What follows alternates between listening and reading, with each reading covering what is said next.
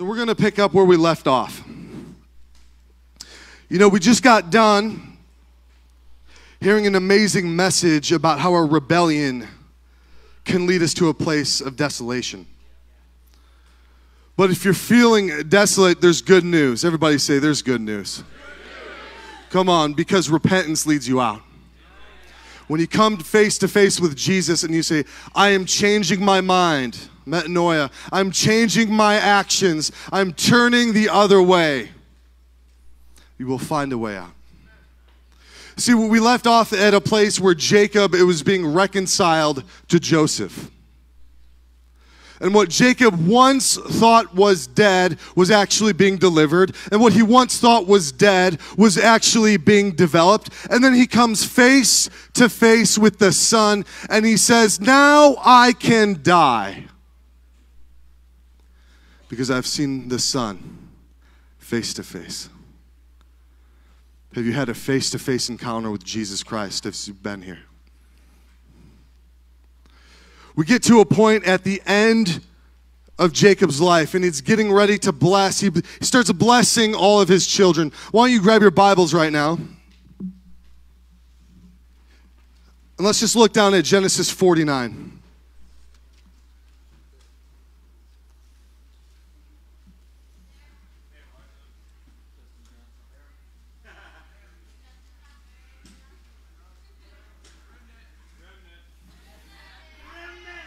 Remnants, come on.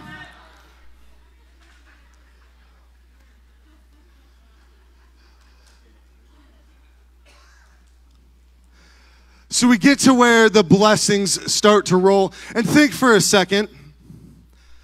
Finally, after years and years and years and years, your dad is getting ready to bless you. Everything you've been waiting for. You've seen his affection poured out to merely 3 people, and now you're standing in line getting ready to be blessed. Here are some of the things he says. In verse 3, he starts to bless Reuben. And he's like, next. And then he blesses him. And then Simeon and Levi. And then he gets to Judah in verse 8, and he says, your brothers shall praise you. I mean, imagine hearing that. Your brothers are going to praise you. You're like, Dad, I've been waiting my whole life. And he's like, next.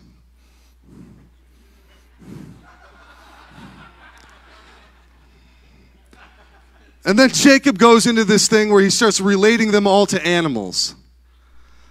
And you know, you're like, if my dad, who I've been waiting for his love and affection, I hope he calls me like a hawk.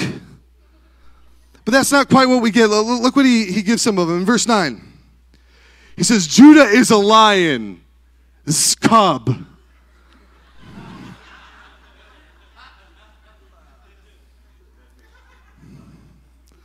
You're like, I'm so close, Dad. He's like, next.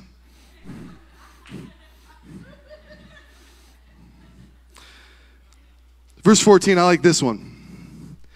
He says, Issachar. He's like, yeah, Dad, let me have it. Well, what am I? Am I a cheetah? Am I a tiger?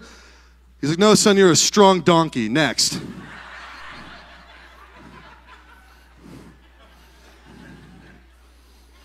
Dan, you're going to be a serpent. Next. Then here comes Gad.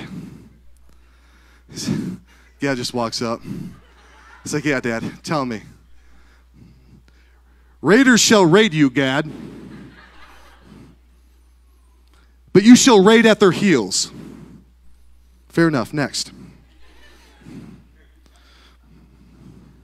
He gets down to Naphtali. You can imagine Naphtali walking in. Come on, Dad, I know you got something good. Naphtali, you are a doe.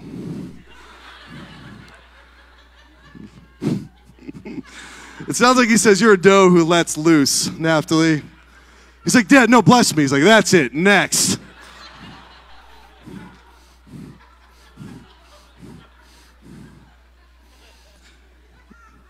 He gets to Joseph, and of course, all his brothers are probably standing around, and Joseph just gets the most beautiful blessing. It's not even really important for what I'm saying. And then he gets to Benjamin. He's like, just so you know, Benjamin, you're a ravenous wolf.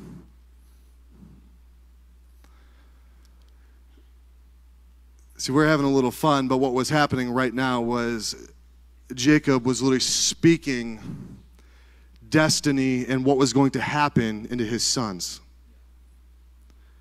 He was declaring what was going to happen. He tells Judah that the scepter would never depart, and that's where we see Christ come from in this huge moment, this pinnacle of his life. These are his last words, and he lays them all on the line.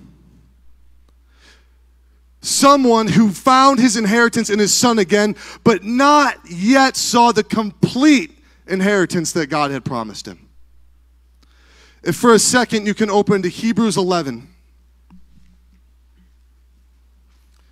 In verse 21, it says, by faith Jacob, when dying, blessed each of the sons of Joseph, bowing in worship over the head of his staff. He said at the end, Jacob blessed the sons of Joseph because he was speaking, and this is exactly what you are going to do. Although I have not seen it yet, by faith he spoke into, this is what is going to happen, and I am still on my deathbed, not going to give up on the promises of God. I want to tell you that right now is the story of the remnant church. They're saying, God has spoken to us. And at times it feels like things are like death. But I know what is like death. God is actually developing, and I'm telling you because I know the cry of their heart is, Lord, I choose to believe in what you have spoken. Amen. And they're already starting to see the fruit of clinging to that promise. Come on. Turn with me to John chapter 12 and verse 20. Okay.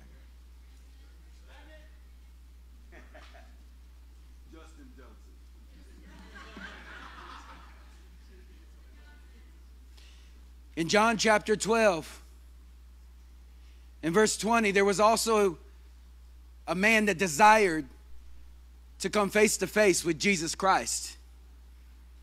And you would think when you desire to see Jesus face to face that he's wide open so that can happen, right? Well, then watch Jesus' response. In verse 20, now there were some Greeks among those who went up to worship at the feast. They came to Philip, who was from Bethsaida in Galilee, with a request. Sir, they said, we would like to see Jesus. Philip went to tell Andrew, and Andrew and Philip in turn told Jesus. And you would think Jesus said, come on in. Let's meet face to face. But look what he says. Jesus replied, the hour has come for the Son of Man to be glorified. I tell you the truth, unless a kernel of wheat falls to the ground and dies, it remains only a single seed. But if it dies, it produces many seeds. The man who loves his life will lose it, while the man who hates his life in this world will keep it for eternal life. Whoever serves me must follow me. And where I am, my servant will be also. My Father will honor the one who serves me. Now my heart is troubled. And what shall I say? Father, save me from this hour?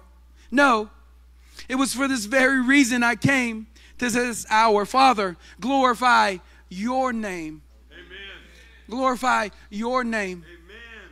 You see, the Lord gave me this verse before I left this beautiful place. And he's been driving it home ever since. And he's saying, you're a seed. Remnant, you're a seed. A Rising Church, you're a seed. And he's showing us what it is of the beauty to be hidden. The beauty in being hidden and the beauty of being pressed by that soil. Pastor Massey said it, what looks dead is actually developing. And when a seed is in the ground, it's covered and you can't see it. And it might look desolate.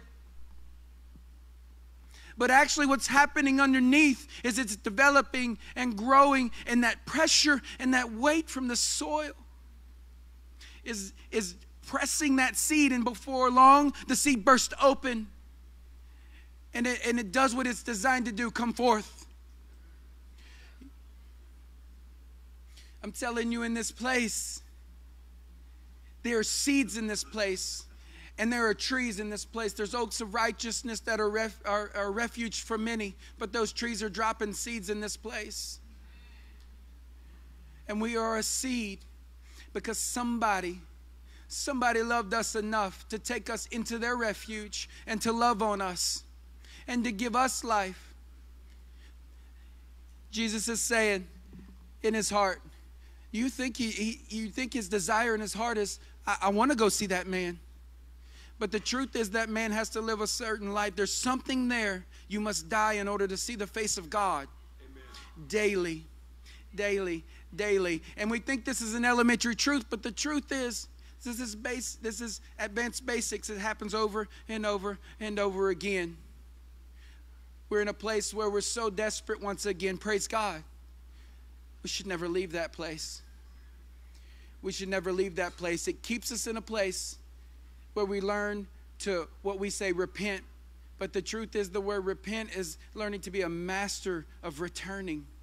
Amen. When I think of a master of returning, I think of a man that taught me and came alongside me and gave me a newfound perspective of what it was to return. My brother Nick Slaughter is a master of returning, a master of repenting, and he taught me how to do that at a new level. I owe him my life for that. I owe you, Rising Church, my life for the love that you have for us.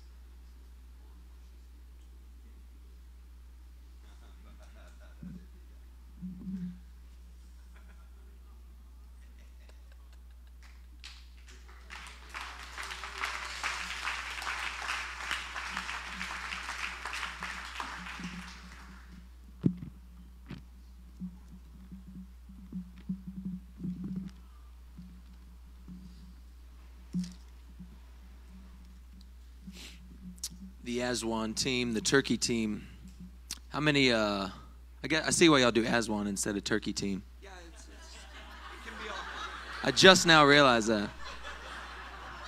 And it's probably a swan instead of Aswan, right? It's a swan. A swan. I'm going to get that right. I'm going to get all these things right tonight. I'm going to return. The Aswan team. How many verses would y'all say that you have collected approximately in your journey towards what you're called to do? Can you even count? Okay, yeah, okay. Nick says can't count. Judah's got it on point. All right. This is good. That's a team. That is a team. Let me ask you this. Those verses, do they give you comfort as you think about the road ahead? Yeah. How many of you guys have ever gotten a verse or gotten a passage that gives you preparation in your heart about what's to come before a season comes? How many of y'all have gone through a season that was crushing, at times confusing, and you felt like you were going to die, and then you got a verse afterwards that helped explain what you just went through? Okay.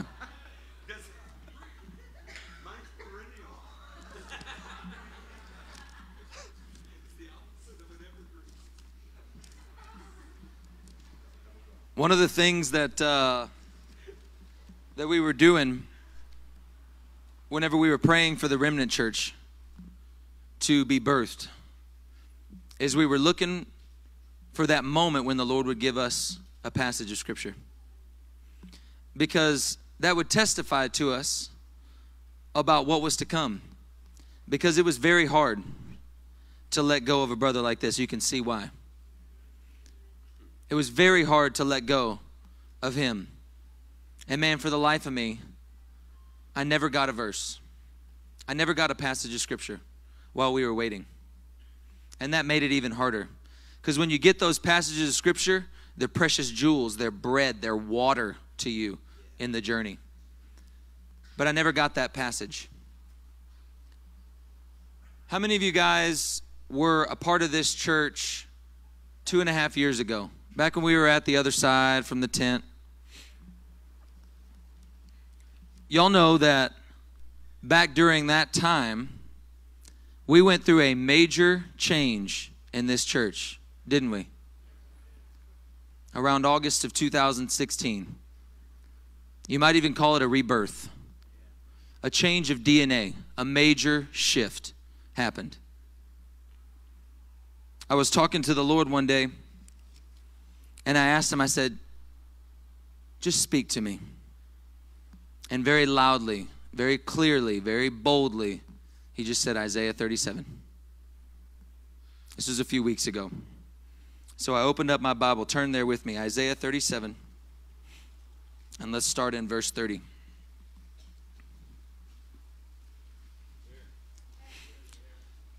Now, most of us don't practice a Sabbath.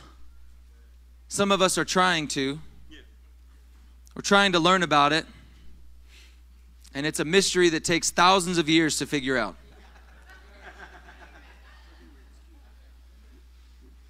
But I want you to imagine if food wasn't as easy as going out to a coffee bar and grabbing every kind of snack imaginable, or driving up to a drive-through window and getting whatever you want on demand in a matter of seconds.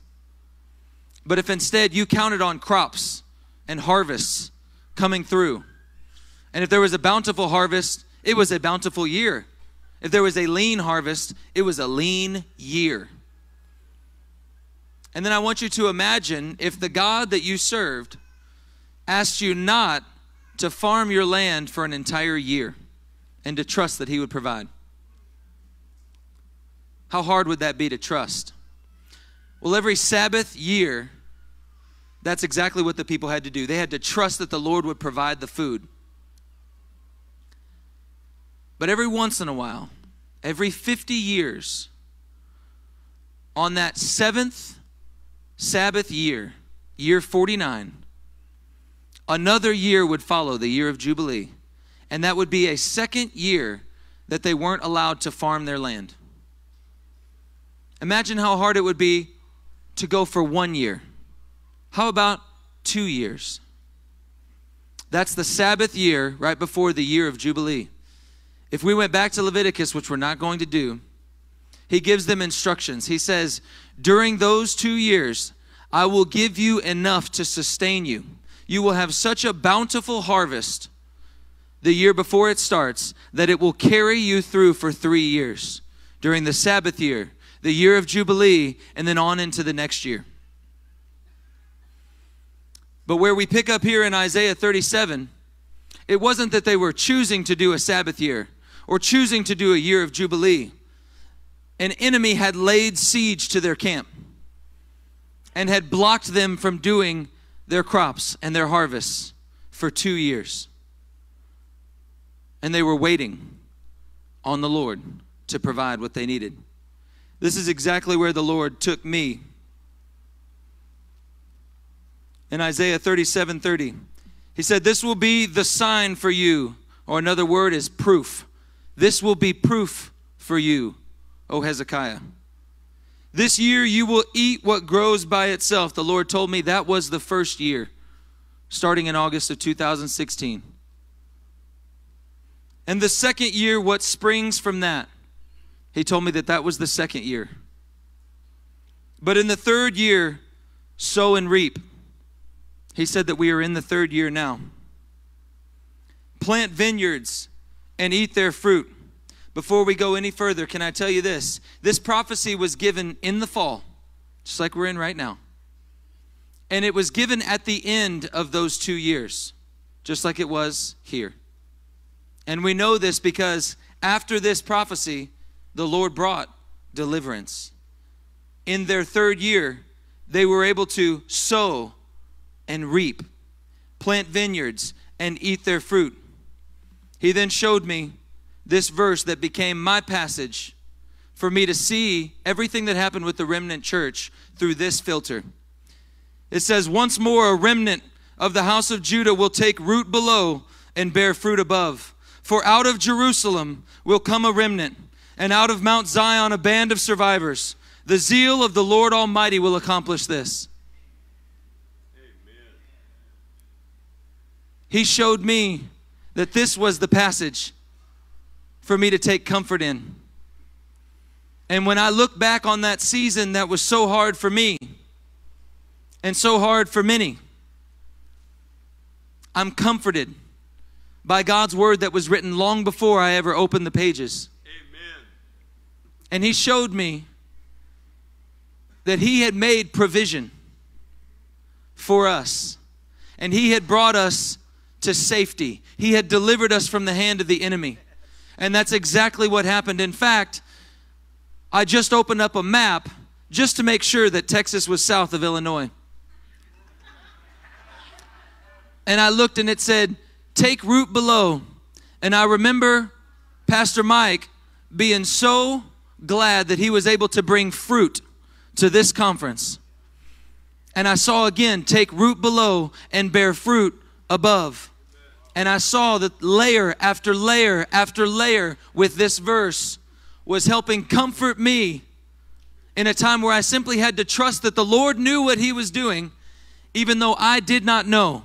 Have you ever been in a place where you did not understand what the Lord was doing? It did not look like everything would work out. It did not make sense, but you trusted the Lord and you waited on him, and then he brought it to completion and showed you what he was doing. Amen. I am thankful for the remnant church, and I am thankful for the truth of God, which is eternal. Amen.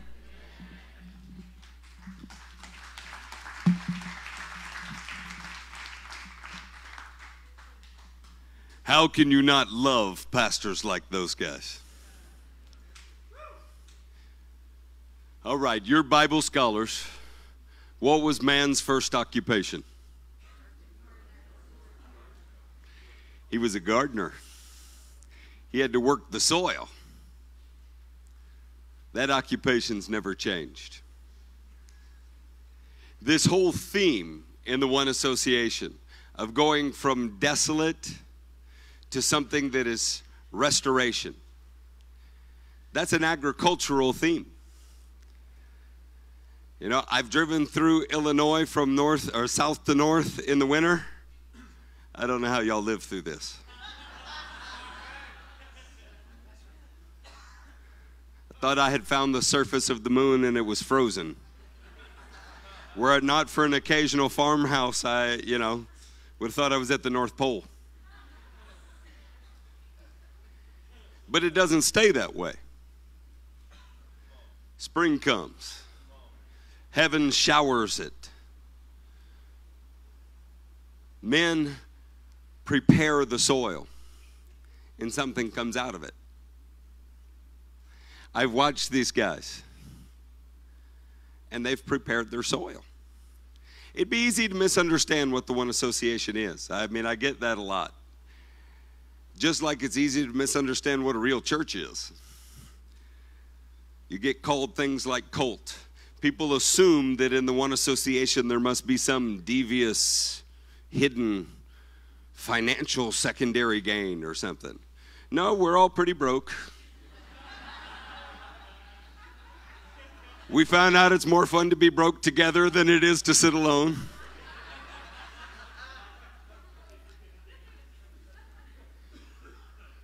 What we're really doing is we are committing to lifelong friendship. It's really not a lot more than that. We're doing between churches what we ask you to do as church members. We're running our churches just like somebody runs a Christian life. Now that shouldn't be strange. But look around. It's strange. From time to time, we've challenged the consistency of soil in each other's hearts, because that's what friends do.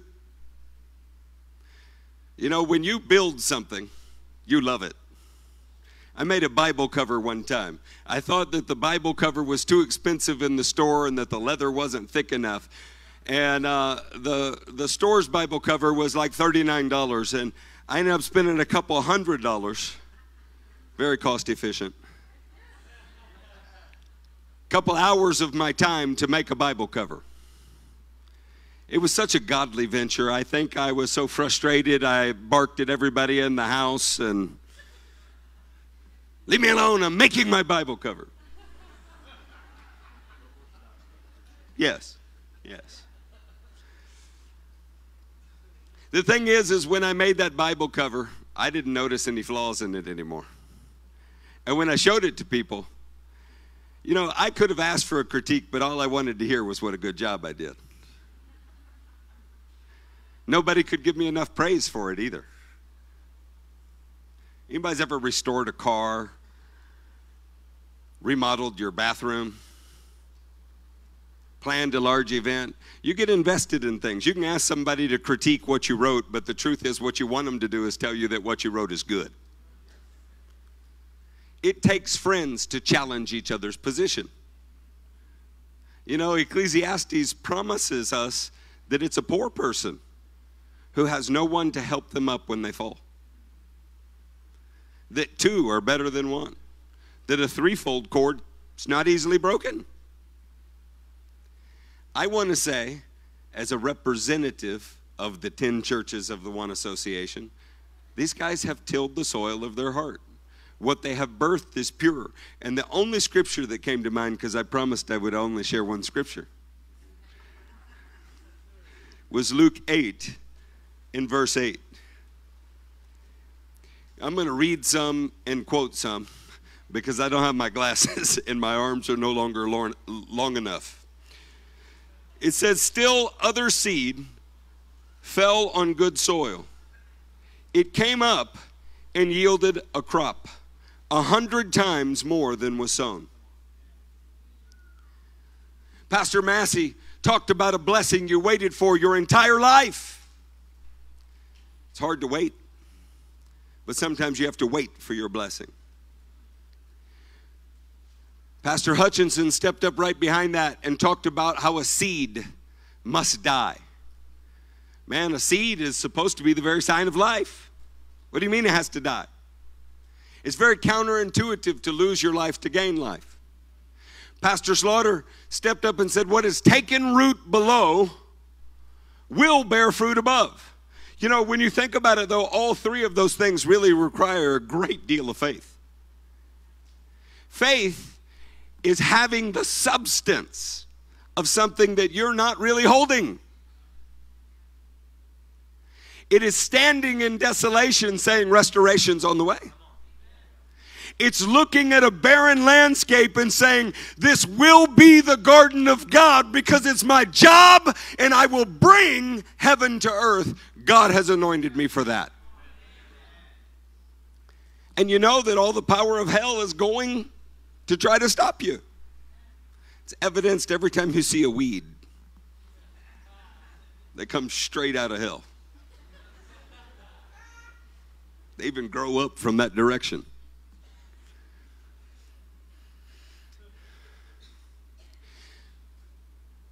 I believe that what is planted in Texas is the planting of the Lord. That the tilling of the soil was to ensure that it was good soil. And good soil has 3 markers. It hears the word.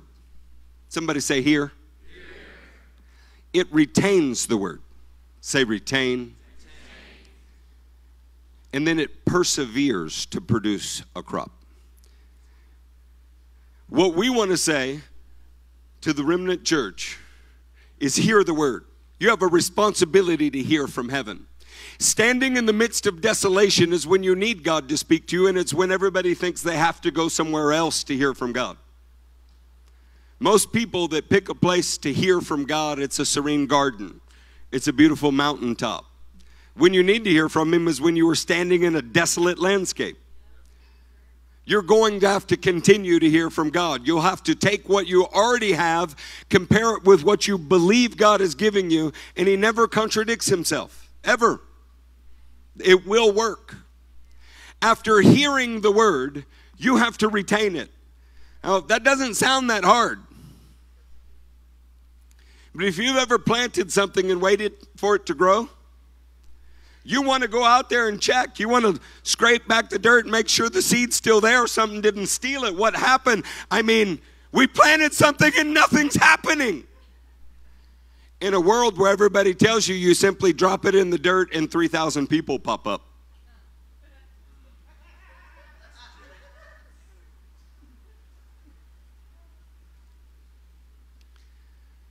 You cannot dig up and doubt what you have sown in faith. You're going to have to retain what God has given you. Now, I want to say the last one, the perseverance. This is the most important. God can and does use talented men. I'm fortunate to know a few of them. But a talented man that doesn't persevere is worthless. He's a showman. Even a man without talents, though, that perseveres, he will produce something, because Paul said, one plants, one waters. Who makes it grow? Only God. If you persevere, God will cause it to grow. I don't question Mike Hutchinson's perseverance. I was there on his first mission trip. I had the opportunity to pastor him. That's a tenacious individual. Now, I'm old and fat now and don't work very hard anymore. And sometimes I lie when I preach. But when I was younger and stronger, he was the first person that ever came through our church that outworked me. It made I could not understand how this man can eat Chick-fil-A 24 hours every day and work like he does. And every time he walked into my house, wanted a new plate of brownies. And somehow or another, my wife made them. And then we found out he didn't like nuts in his brownies, and suddenly none of the brownies in our house had nuts in them.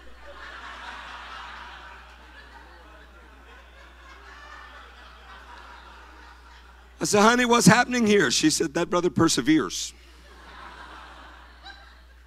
No was not an option. The remnant church is going to succeed because this man is working the soil of his heart. Not on one day or 2 days, but every day. He hears the word, he is retaining the word, and he will persevere until he has accomplished the goal. We're asking every church in the One Association to take note of men who live like that. We've had a lot of discussion about how you add churches. Truth is, we don't know. How do you add family members? You know? And what do you do? I guess that was a bad example, wasn't it? I love the principle of adoption. That's a much cleaner metaphor, isn't it? Shouldn't have put my wife on the front row. It's distracting. I love the principle of adoption. We've had a lot of discussion about how does this work? We discuss things very openly. The truth is we don't know. We just know family when we see them.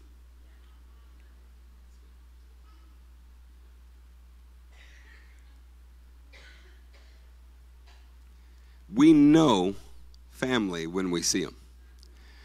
The remnant church has been a part. Pastor Hutchinson has been a part of King's Harvest Church. He's been a part of LCM and an integral part of the Arising Church. And now he is going to take what he has learned in the other One Association churches, and he is going to reproduce it right there. So that where you at, Kason, you got to stand up. You got a pretty woman with you this time. Last time you were alone. Now you got your wife with you. Stand up.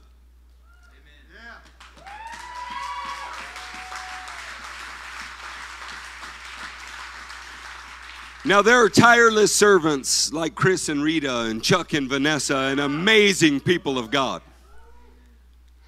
That is fruit, but that is fruit that was on loan. This is fruit that has already sprung up. I'm saying this because no matter what you think, when lives are changing and people are being added to the kingdom, that is our pedigree. Who told you to sit down? It's this wife you gave me, Lord. You'll start teaching in Genesis 3. Yeah.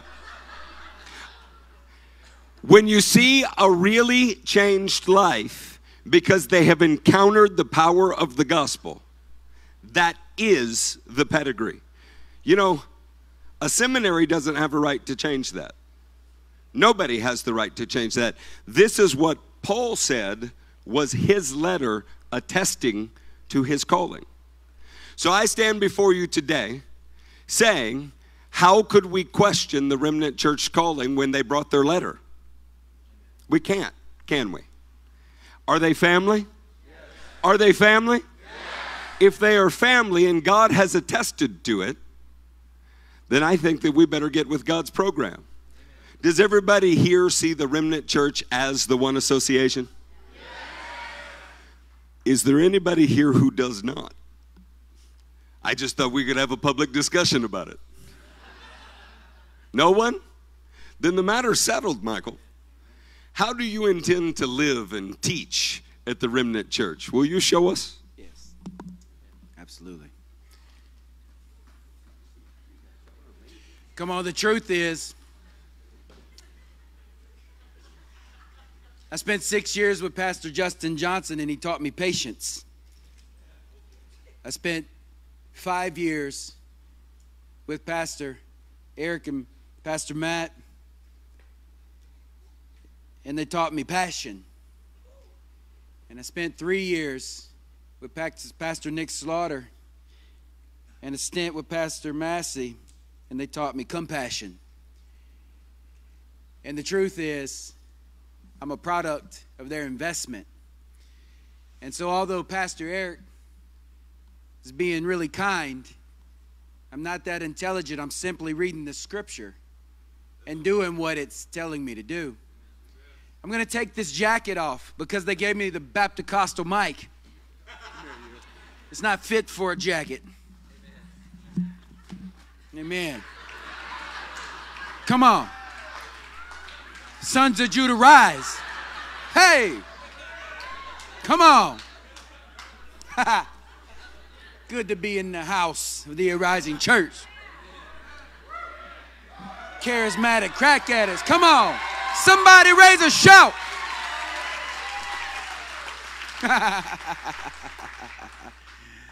Oh, you see, Pastor Treaster messed up and left off on the prophet Joel, one of my favorite chapters. So let's turn there and see if we just pick up where he left off, because from what I can see, God's speaking one continuous message.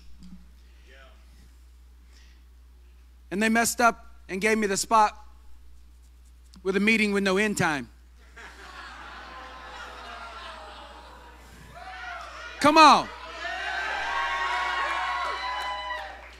The only ones left here tonight are the ones who are hungry, the ones who are tired, and the ones who are well fed, the ones who are still saying, I have to have more. I've been eating the manna of heaven. I've been feasting upon God's word, and I still feel like I can have more. Come on, I'm in the house of the saints. Oh man, what's our tagline for there now?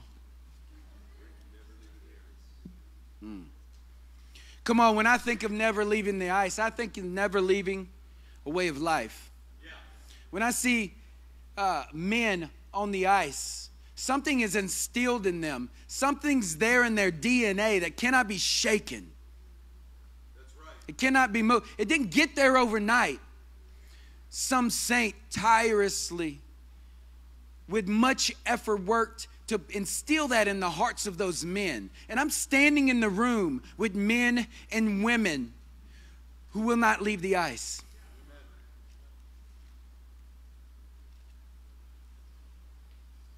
What's our there tonight? What is it? Oh, man. Oh. Who started this? Is that Massey? Son of my trouble. Wasn't it? Yeah. So one of you preached that. You see how high this stand is getting. That's why I'm not fine tonight. Y'all make me nervous. It's been a while. I'm off the leash. I've been in a living room for too long.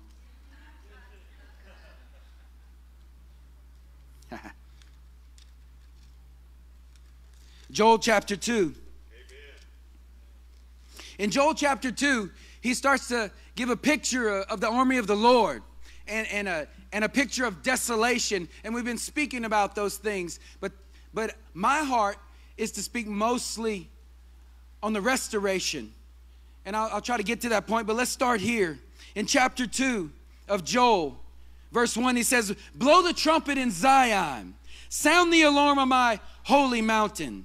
Let all who live in the land tremble, for the day of the Lord is coming. Can you feel that urgency in our generation? Can you feel that urgency in our day and age? We can feel the Messiah getting closer and closer. The king, the shepherd, is speaking. He's getting closer and closer, and we can feel it. And we know the day's coming when he rolls back the clouds like a scroll. And we're looking forward to it, right? Yes, we're looking forward to it. And there's an anxiousness and an urgency saying, come, Lord, come now. And he goes on to tell a story about a mighty army. And he says things about this army like, they charge like warriors. They scale the walls like soldiers. They are marching in line, not swerving from their course. That sounds like men that doesn't leave the ice. That sounds like a heavenly host that has the same spirit as what we're talking about in these men. But he goes on to say, there's a desolate day, and the army of God's coming because of that. But he says, even though, in verse 12, he says, even now declares the Lord, even though this day is desolate, there's hope. There's hope. There's hope.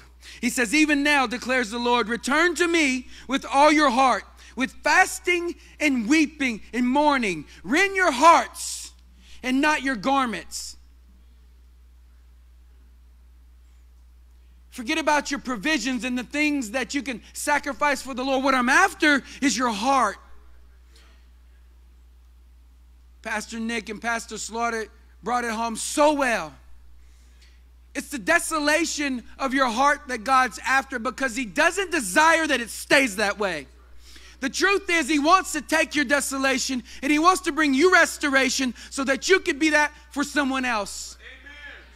Because you're not supposed to stay a seed. You're supposed to be an oak of righteousness planted by the river of God.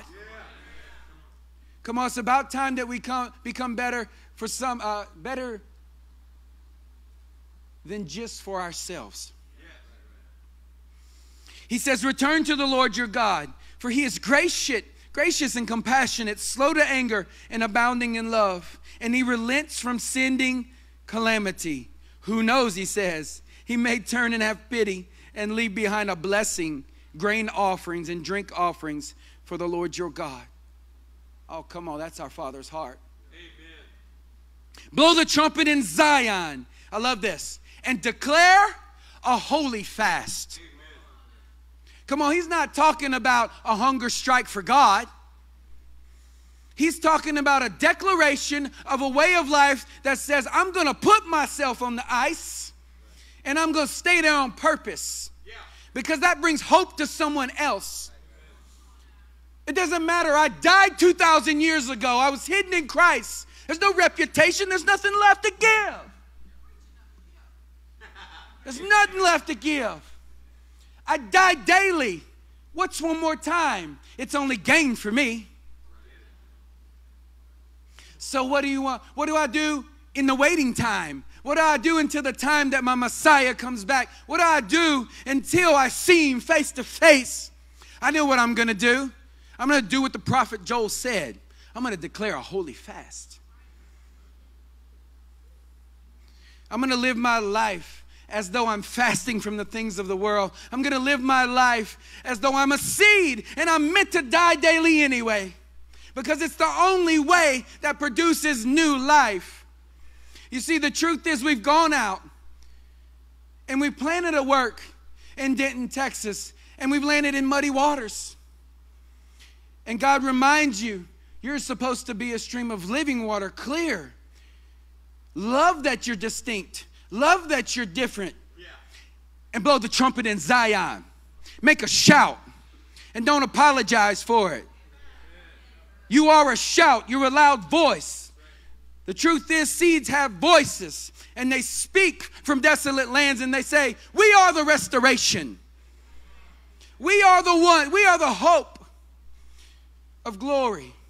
You see, every time that you struggle and win, somebody else that fell in love with the struggle, they see you win. And all of a sudden, there's new life for them. You are the restoration. Look in this place. Look around. Testimony after testimony. Nation after nation after nation. I hear the sound of giants falling.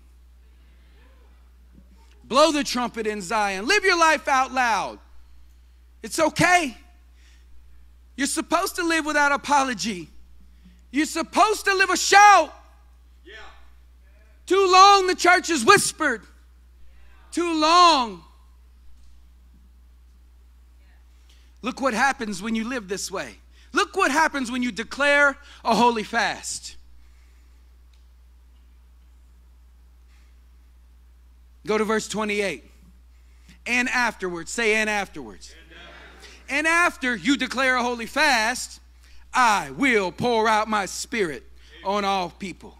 Your sons and your daughters will prophesy. Your old men will dream dreams, and your young men will see visions. Even on my servants, both men and women, I will pour out my spirit in those days. You're not waiting any longer. Jesus said there's a time coming and now has come where even the dead will hear the voice of the Son of God and they will live. Come on, was there any dead men walking in this place? You were once dead, but now you've been made alive. You were once in darkness, but you have crossed over. What does that make you? Alive. Alive. I will pour out my spirit on all people. Your sons and daughters will prophesy. Your old men will dream dreams. Your young men will see visions. Even on my servant, both men and women, I will pour out my spirit in those days. I will show wonders in the heavens and on the earth, blood and fire and billow and smoke. The sun will be turned to darkness and the moon to blood before the coming of the great and dreadful day of the Lord Jesus Christ, our Savior. This is that which the prophet Joel prophesied. Amen. Look around you, saints. Look around you. It's the real thing. You've been searching, search no longer. I'm telling you the truth. Acts 2:14 says, then Peter stood up with the 11, raised his voice and addressed the crowd. Fellow Jews, and all of you who live in Jerusalem, let me explain this to you. Listen carefully to what I say. These people are not drunk as you suppose. It's only 9 a.m. No, this is that in which the prophet Joel spoke about. This, I'm saying, is that. You are that. No longer do you need to wait. No longer do you need to wait for a desolate time to become restored. You are the restoration. You're the resistance against the darkness. And the quicker that we step up and step into that reality of who we are, we take back what the enemy has stolen. Oh, I'm trying, sister. I'm going to blow my trumpet. I don't know about you. Come on. Come on. Shakarabaka. Come on. That's right. That's right. I've been liberated. I've been set free. I dance for Jesus, right? My hands aren't pinned to my hips. My tongue's not stuck in my mouth. There's not a piece of me I'm not giving to him.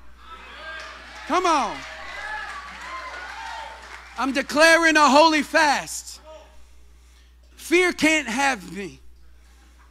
I've decided the devil punched me in the mouth way too much. I'm striking back. A brother told me today, you need to take the gloves off. I said, no problem. They're off. Let's do it. Come on, turn with me Isaiah 58. And he's going to show us how to blow your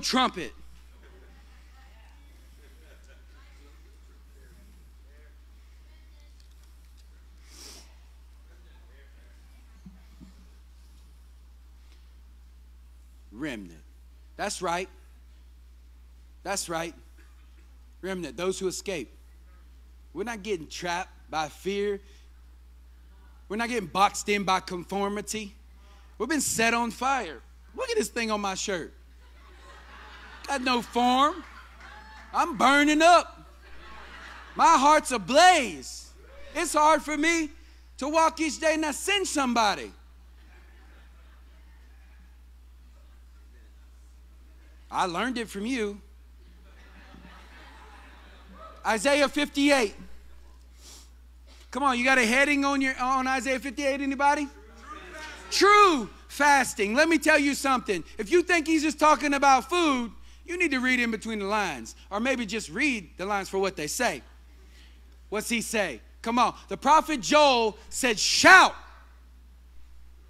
In Isaiah, he said it about 5 times more than prophet Joel did. Shout. Shout it aloud. Do not hold back. Raise your voice like a trumpet. Yeah. Hey. Come on. Come on. Raise your voice like a trumpet. And he says, like Pastor Treacher said, declare to the people their rebellion. How about we start declaring to ourselves first? Where's our rebellion? Well, I don't know to rebel. No, but you might reserve, which is rebellion. Right? We don't live with reserves. We tossed our nets out. There is no safety net. We live in full trust of our King. And this is what Isaiah is saying. He's saying, shout it aloud. Do not hold back. Declare to my people their rebellion, and to the house of Jacob their sins. For day after day they seek me out. They seem eager to know my ways, as if they were a nation that does what is right and has not forsaken the commands of its God. They ask me for just decisions and seem eager for God to come near to them. Why have we fasted, they say, and you have not seen us or seen it? Why have we humbled ourselves and you have not noticed? Yet on that day of your fasting, you do as you please and exploit all the workers. Your fasting ends in quarreling, in strife, and in striking each other with wicked fists. And look at this. He says, let me be straight up with you. You can't do this any longer. You cannot fast as you do today and expect your voice to be heard on high.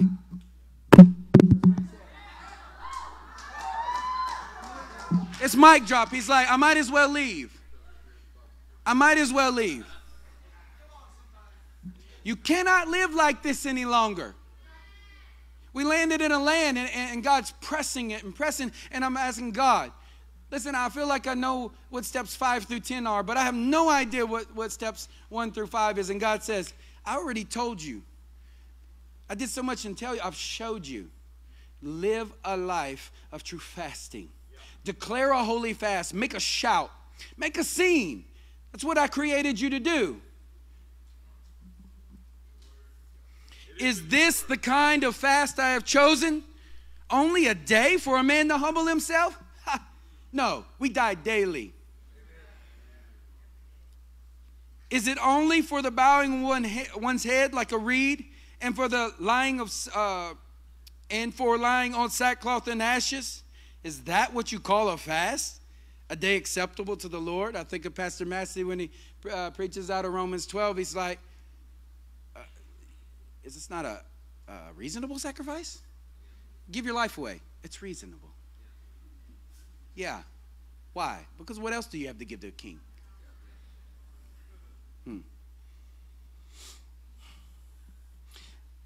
Isaiah 58 is declaring the day, like Pastor Eric says, of pansy Christianity is over. It's over. We live in a day where daring holiness has been reduced to a spectator sport. Proverbs 28 has been quoted, and it says, the wicked flee, though no one pursues, but the righteous are what? Bold as lions. Come on. Sons of Judah, rise. Man, I heard lions roaring in this place. Amen. I heard them shouting. I heard a voice very loud. I heard the enemy fleeing. And when you're as bold as a lion, the enemy tucks his tail and he has one place to go. And that's away from you because you're dangerous.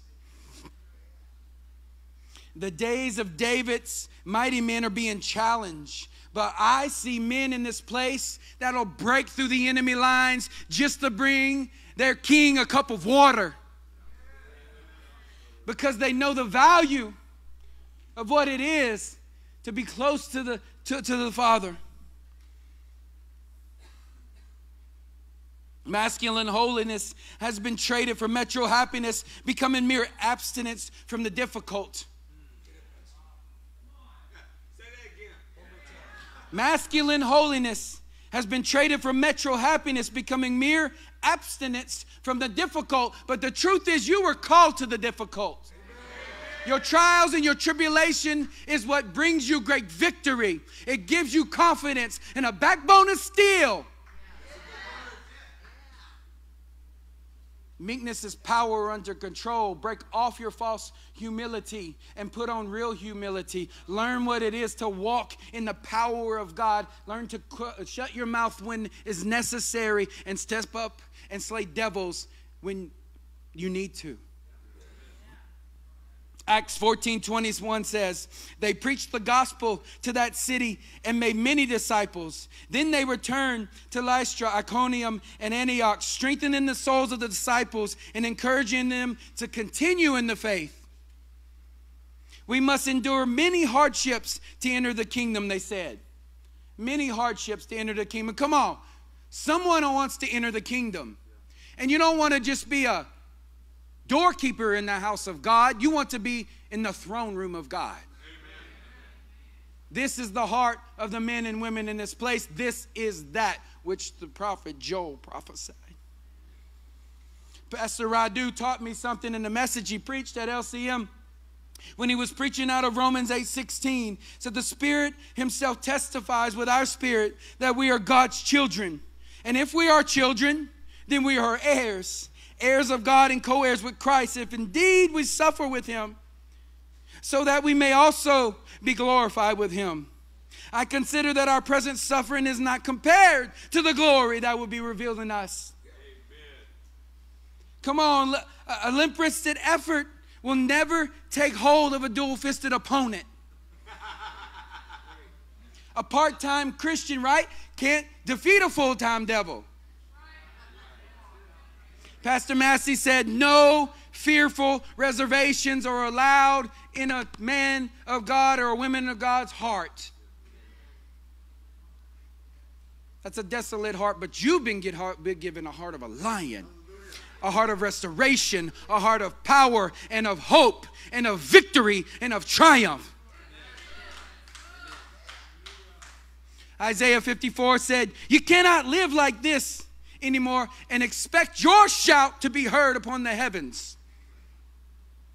Isaiah is challenging the body to examine its fruit. The bride of Christ can no longer champion the man-child. We've taken an assessment, we've gone out and we look into the American church. And this is our responsibility, and what I see is a championing of the man-child. But in this place are full-grown sons and daughters of the living God. Amen. We know what it is to press on and to press through to the maturity that is required of us by our King. You see, Jesus didn't stay in a manger. He grew up and he's a full-grown man. He didn't go to a cross, he got on a cross. He didn't stay on a cross, he got in the grave. And he got up out that grave. And now he sits upon the throne of God. And he's poured out that very same Spirit in you. So what do you think you're going to be? It's been said that if the devil knew that Jesus was a seed, he wouldn't have tried to kill him. What happens when the enemy tries to bury you? Restoration comes. He said, I buried him. I got him now. Ha, he forgot. There's resurrection power in me. So if you look out and you see me and you see desolation, you need to just wait a minute because restoration's coming. I'm about to show you some fruit.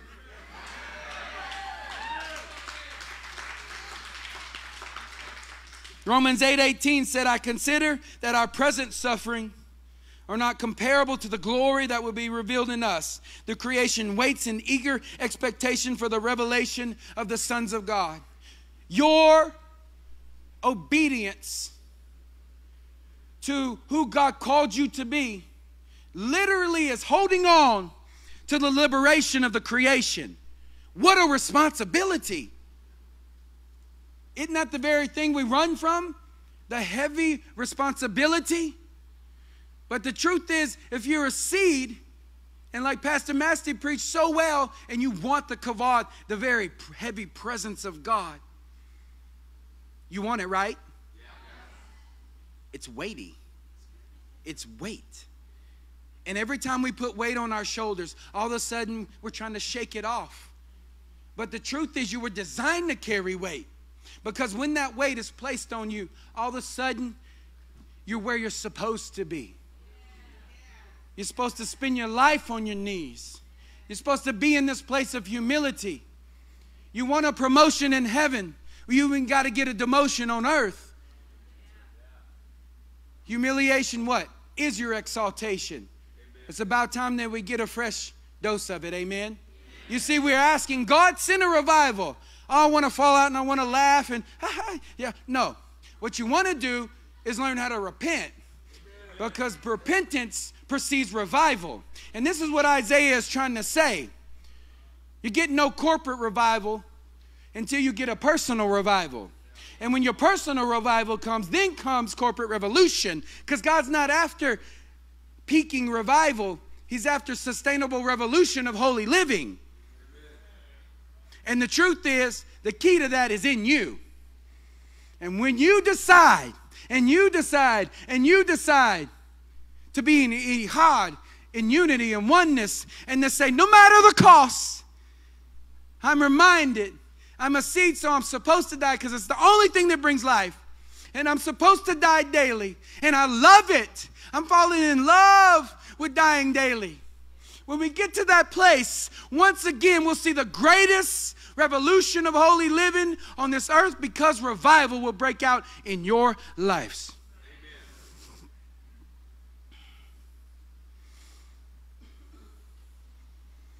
Amen. Isaiah 58 verse 6.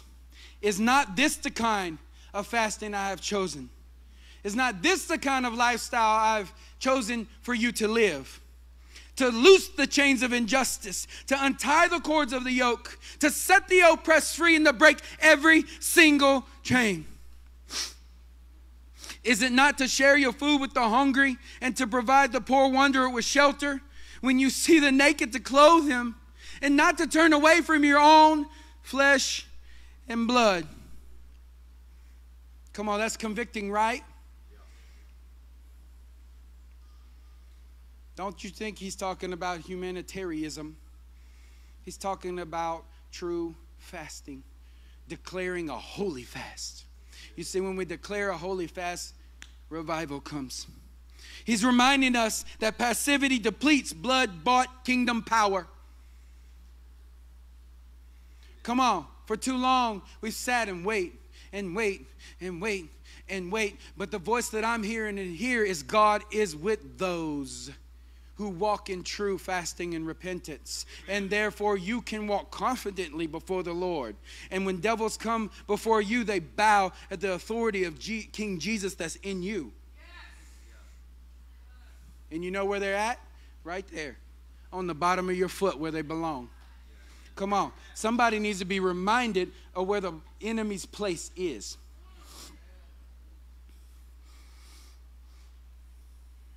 Isaiah's teaching us something. A life spent giving of what you do not have or suffering the loss of what you do have is not a life spent in vain. Amen. It's not a life spent in vain. Rather, it is actually the key in the very heart of God. It's the very key of the heart of God. It's not a season or a momentary thing that you tap into, but it's the very lifeblood of the saint. Pastor Slaughter said this is the very kind of life that brings you sustainability. A life without reserve. Come on, what are we holding on to? What are we holding on to? What are we reserving for ourselves? Isaiah says, you can't live like this any longer. Instead, you got to make a shout. You got to live out loud. You got to give away even what you don't have.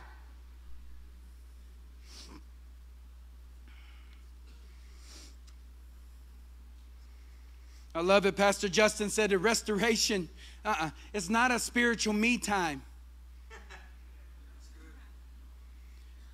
Come on, that's profound. And that doesn't come from a person that's reading something in a book and say, oh, that's nice, I'm going to repeat that. No, that's a man living out the life and telling you his experience. So many in the kingdom say, well, I have 25 years of experience in serving Jesus. And I say, no, you have 25 years of the same single experience over and over and over again. And that's unfortunate.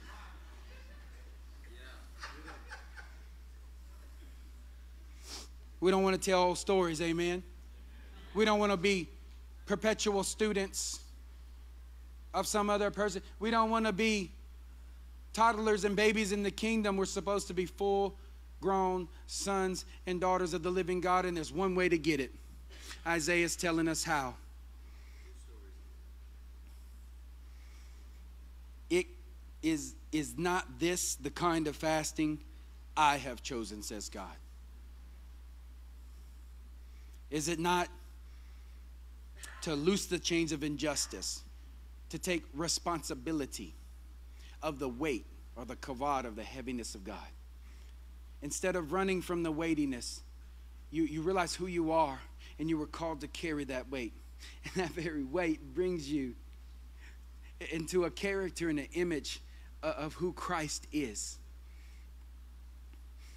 To untie the cords of the yoke. That's to willingly shoulder someone else's load. To willingly see the difficult and say, that's what I was born again for. That's what I want to do.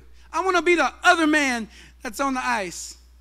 That's unfortunate that one stepped out, but that, praise God, that's my opportunity now. It's my opportunity. What an honor. To free the oppressed, breaking the enemy's hold and restoring freedom to those who set out to accomplish mighty things for God. This is what our values are built on in this place. It's the very thing that's built this. Men set out to say, I see those who are trying to do mighty things for God, and they become discouraged. And they've come across hardships, and because they tried to do it alone, they found themselves in broken places. And all it took was someone else to say, hey, it's my responsibility. I'll shoulder that load with you. I'll shoulder that load with you. No problem. Why? Because Jesus Christ is shouldering my load. Amen. Isaiah 58:7. Is it not to share your food with the hungry? So much more than a humanitarian effort. So much more. To provide shelter for the poor wanderer. That might be what you possess or don't possess. You see, the truth is you might have provision for the kingdom and you give that, praise God. But where the rubber meets the road is when you give away what you don't have. When you see the naked, to clothe them. To make someone else's shame your responsibility. To see them in their weakness and to step up and cover it for them. Amen. To do not turn away from your own. Come on. Brother Judah said, the blood of the covenant is thicker than the water of the womb. We are family in here. You've heard it time and time again, and we mean it. We mean it. We bleed for each other. We mean it. We bleed for each other. We bleed for each other. Why? Because he bled for us. He bled for us. Isaiah 58:8. Then your light will break forth like the dawn, and your healing will quickly appear. Then your righteousness will go before you, and the glory of the Lord will be your rear guard. Then you will call, and the Lord will answer. You will cry for help, and he will say, here I am. Wow. You know, Isaiah started off by saying, "Here I am, Lord, send me." And now we got the Lord saying, "Hey, Isaiah, here I am. You need me?" That's phenomenal. Isaiah provoked the heart of God. He drew some favor out of the heavens. How? By living a life of true fasting, by living a life declaring a holy fast.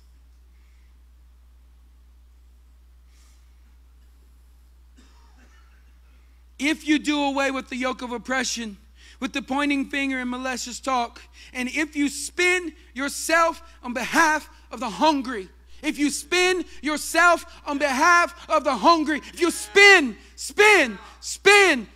yourself on behalf of the hungry, oh, how many times are we going to learn that it's not protecting our energy, but exhausting ourselves is actually what God's after? Because when you deplete every energy that you have, it's the first time you'll realize that it's His energy that's working through you, and He's still in the business of impossibility.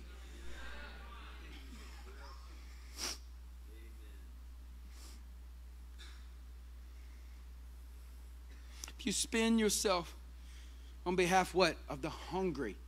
Oh man, there's some hungry in here tonight. There's some hungry in here tonight. When we fill in these altars, it's because you're hungry. What?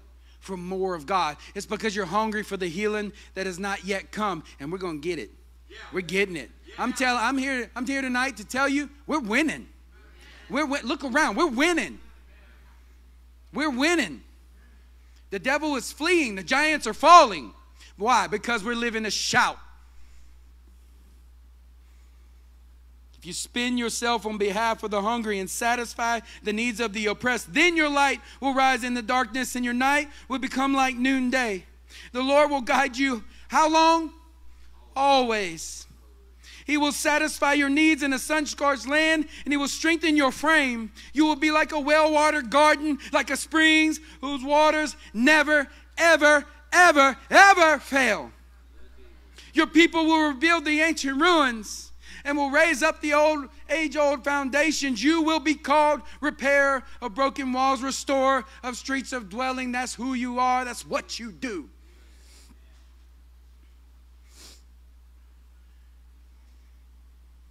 Come on, somebody hearing the voice of God tonight? Amen. If you keep your feet from breaking the Sabbath and from doing as you please on my holy day, if you call the Sabbath a delight and the Lord's holy day honor, come on, Rising Church. Y'all hearing what I'm saying now? And if you honor it by not going your own way and not doing as you please or speaking idle words, then you will find your joy in the Lord that you've been looking for in the wrong place. And I will cause you to ride on the heights of the land. Ooh, watch this. And to feast on the inheritance of your father Jacob. What we've been after. What we're pursuing. What we're running hard after. Feasting upon the inheritance of our father Jacob. The mouth of the Lord has spoken. Somebody quoted Psalms 2:8, ask me. Just ask me. Look, you don't have to beg me. You have to pry bar. Just ask me. Ask me with a heart that's not desolate, but ask me with a heart of restoration. Ask me, and I will make the nation your inheritance, the end of the earth your possession. Come on. God's desire is for the nations, and the nations is to be inherited through you.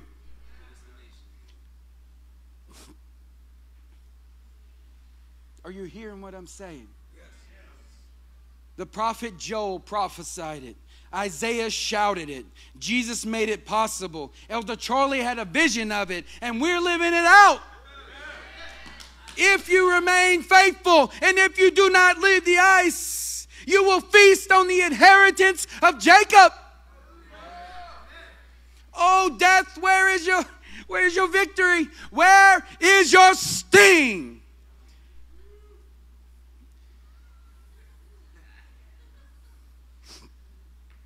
Somebody give me one of those papers of the One Association little pamphlet hanging around. It's where we started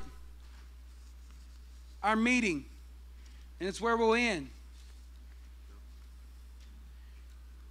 This has parking information if you want. That's no. No, there's a Isaiah, sit right here. Right here. Come on, worship team. You say here, can we get the worship team up? So here's what's going to happen. Michael's going to yield to the ministry of the Holy Ghost because he wants to do a work in here. You just thought that we were at a place. The truth is God's given us to that platform, but that platform, you're going to get there. We've been there. Now it's a platform for more. Right? Right? And the Holy Ghost, he can do what he wants. And so we're going to yield the floor to him. And that healing for Teresa is coming in the name of Jesus. We told her, we're not stopping. We're not stopping. We're not stopping. There's healing in this place tonight. There's an inheritance that has been bought by the blood of Jesus for you. And it's up to you to take hold of it. Come on, there's some sons and daughters of the living God in here. There's some people in this place that just need to step up and be bold as lion and take hold of what Jesus Christ purchased. Isaiah 49:8 says, I will keep you and make you to be a covenant for the people, to restore the land and to reassign its desolate inheritance. To say to the captives, come out, and to those in darkness, be free. So here's what's going to happen. You, the saints of the living God, are to declare freedom in this place.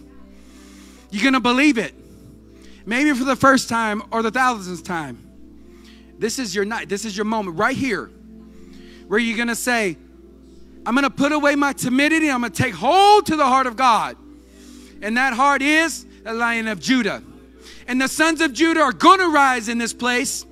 They're going to take hold of things that they've been waiting for their whole life. That's who you are. That's what I can hear the rumbling. I can hear the sound. There's giants falling in your life right now. Right now. Right now in the name of Jesus. Come on, who needs healing? Healing. Healing. If you need healing, we're going to give first opportunity to come to the right side of the stage. If you haven't been bold enough to be filled with the Holy Ghost, I'm talking about with fire. Maybe you knew him in water. He's refreshed you, praise God. But you need Holy Ghost fire. Fire. Fire. That's you if it sounds scary to you. That's you. It sounds scary to you because you're like, I don't know. That's it. The one requirement, trust. Trust. Burn me, God. Burn me. Set me on fire. Set me on fire. I let go of my safety net. I let go of everything. And for the first time, I'm going to say, God, I don't even understand that. But I need you to burn in me because I have to live. I have to toss away this idea of a life with reserves. Living that substandard way of life. I know you have more for me, God. I know you have more for me. I'm a seed and I die right now. I die to my fears.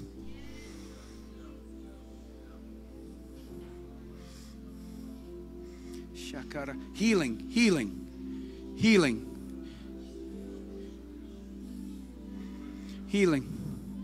Pastors. Pastors are getting a stirring in their heart right now. There's a pastor and the elder. It's getting there's stirring in their heart. Please, please let the Holy Ghost use you right here for these saints.